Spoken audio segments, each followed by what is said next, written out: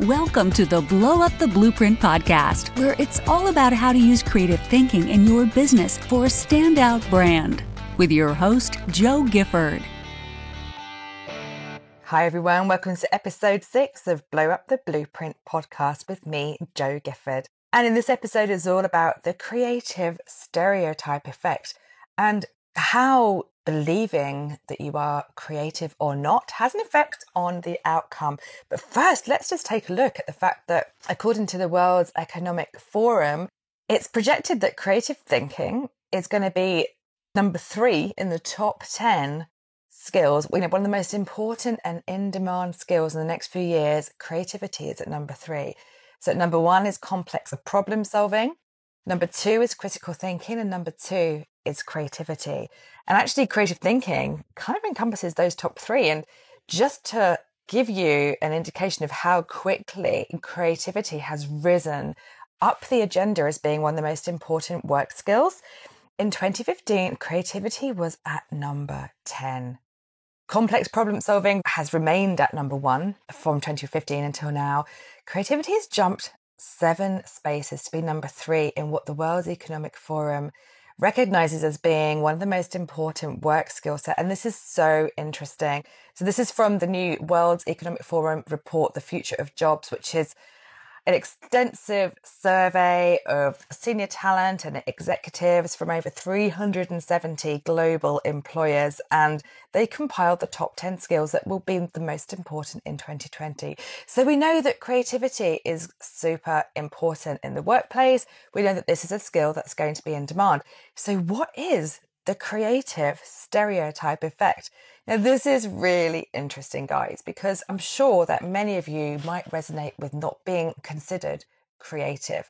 How many of you during your childhood or as you were growing up became less and less creative because it's just not something that you identified with? Perhaps you became associated with being more academic than creative or more sporty than creative. And I know, myself that I always identified with being creative, but I kind of had the opposite effect. I always thought you could either be arty and creative or sporty, or you could be arty and creative or, sort of studious. It didn't seem to be that you could have creativity sitting alongside other things. And of course, this was a worldview that I formed quite early on in my early teenage years. And it's one that it took me some time to break out of as an adult.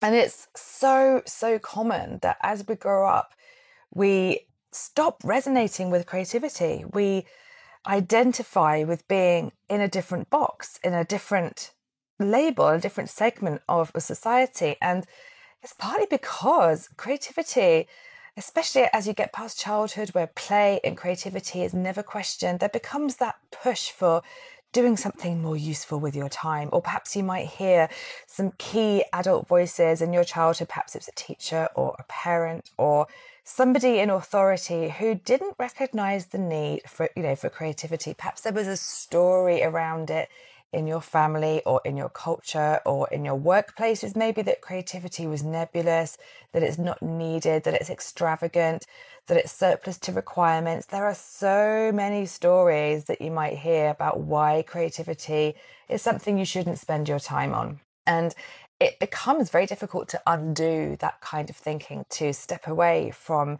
those kinds of labels and walls that we end up being confined in because we form beliefs very early on. And I remember teaching years and years ago. I used to teach in a college. I've taught in several higher education places. And, one of my lovely students really wanted to do fashion design. She really wanted a career in fashion, but her parents were telling her to go and do a business degree because that would have that would stand her in better stead, because you can't trust, the creative industries. You can't, rely on your creativity. And it broke my heart.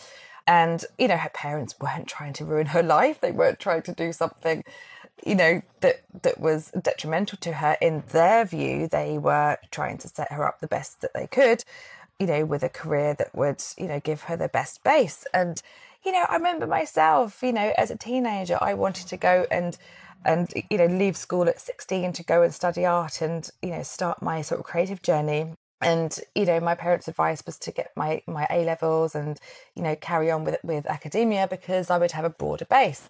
And, I actually loved academia, so that wasn't a problem for me. But for some people, they find themselves struggling to, do something that they really love or to find room for creativity because, there's a label against it that it's tough to make a living as a creative person, that it's tough to, get ahead in the creative industry somehow. And it might not even be as far-fetched as that. It might just be that, as you grow older, as maybe you're working full time, you might have a family, that making space for creativity becomes harder and harder.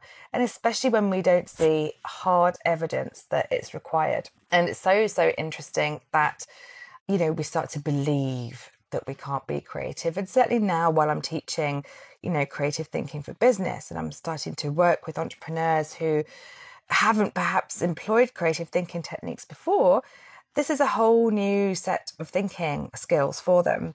But here's the thing, creativity is really, really needed. So the creative stereotype effect then is identified by two researchers, Dennis Dumas and Kevin N. Dunbar. And they've identified the stereotype effect from some research that they did, which took two groups of people to do some problem solving exercises. The first group were told to imagine that they were eccentric poets, and the second group were told to imagine that they were rigid librarians. So these are really quite kind of extreme stereotypes. And guess what? The first group, who were told that they were creative, who were told that they were eccentric poets, who kind of stepped into that alter ego, they were the ones who had the most creative problem-solving techniques in the research. So stereotyping has an effect on how creative you think you can be and on the outcome of your creative thinking. It changes, what you believe about yourself. And this is no surprise, really. I've spoken a lot about alter egos before and how we can harness those and use them to step into more confident versions of ourselves. And this is another version of that. It's been proven through research that if you believe you are more creative, you're going to get some creative results. So how can you start to believe that you are more creative? How can you look for ways to include creativity in your daily life? And, I would urge you to consider how, creativity has been identified as being such a key skill for the workforce by 2020, and that ignoring that pull is going to be detrimental because we are moving more and more into an ideas economy. So are you stereotyping yourself? Are you stepping away from being more creative and from applying creative thinking techniques? I'd love to know. So make sure that you hit me up on joe@joegifford.co. And also, if you're finding my podcast useful, I would love for you to do a favour for me. Head on over to iTunes and click subscribe on the Blow Up the Blueprint podcast and leave me a review. It would take you about 10 seconds and I would be so grateful. Hey, it's Jo. I'm popping in to tell you about one of my new favourite podcasts. Now, guys, I listen to about 3 or 4 podcasts every day. I am an audio addict. So when I'm out on my bike and I'm cycling to and from the cafes which I work, I love to take in audio because, just like you, I love learning on the go.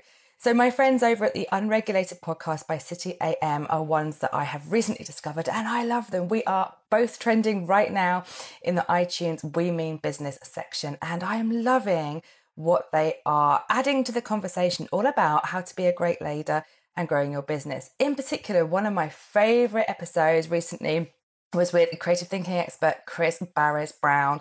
So I suggest you hop on over to iTunes, put in Unregulated by City AM and discover them. I'd love to hear what you think. So go and check them out on iTunes, Stitcher, Spotify, and go and subscribe to my friends. Thanks.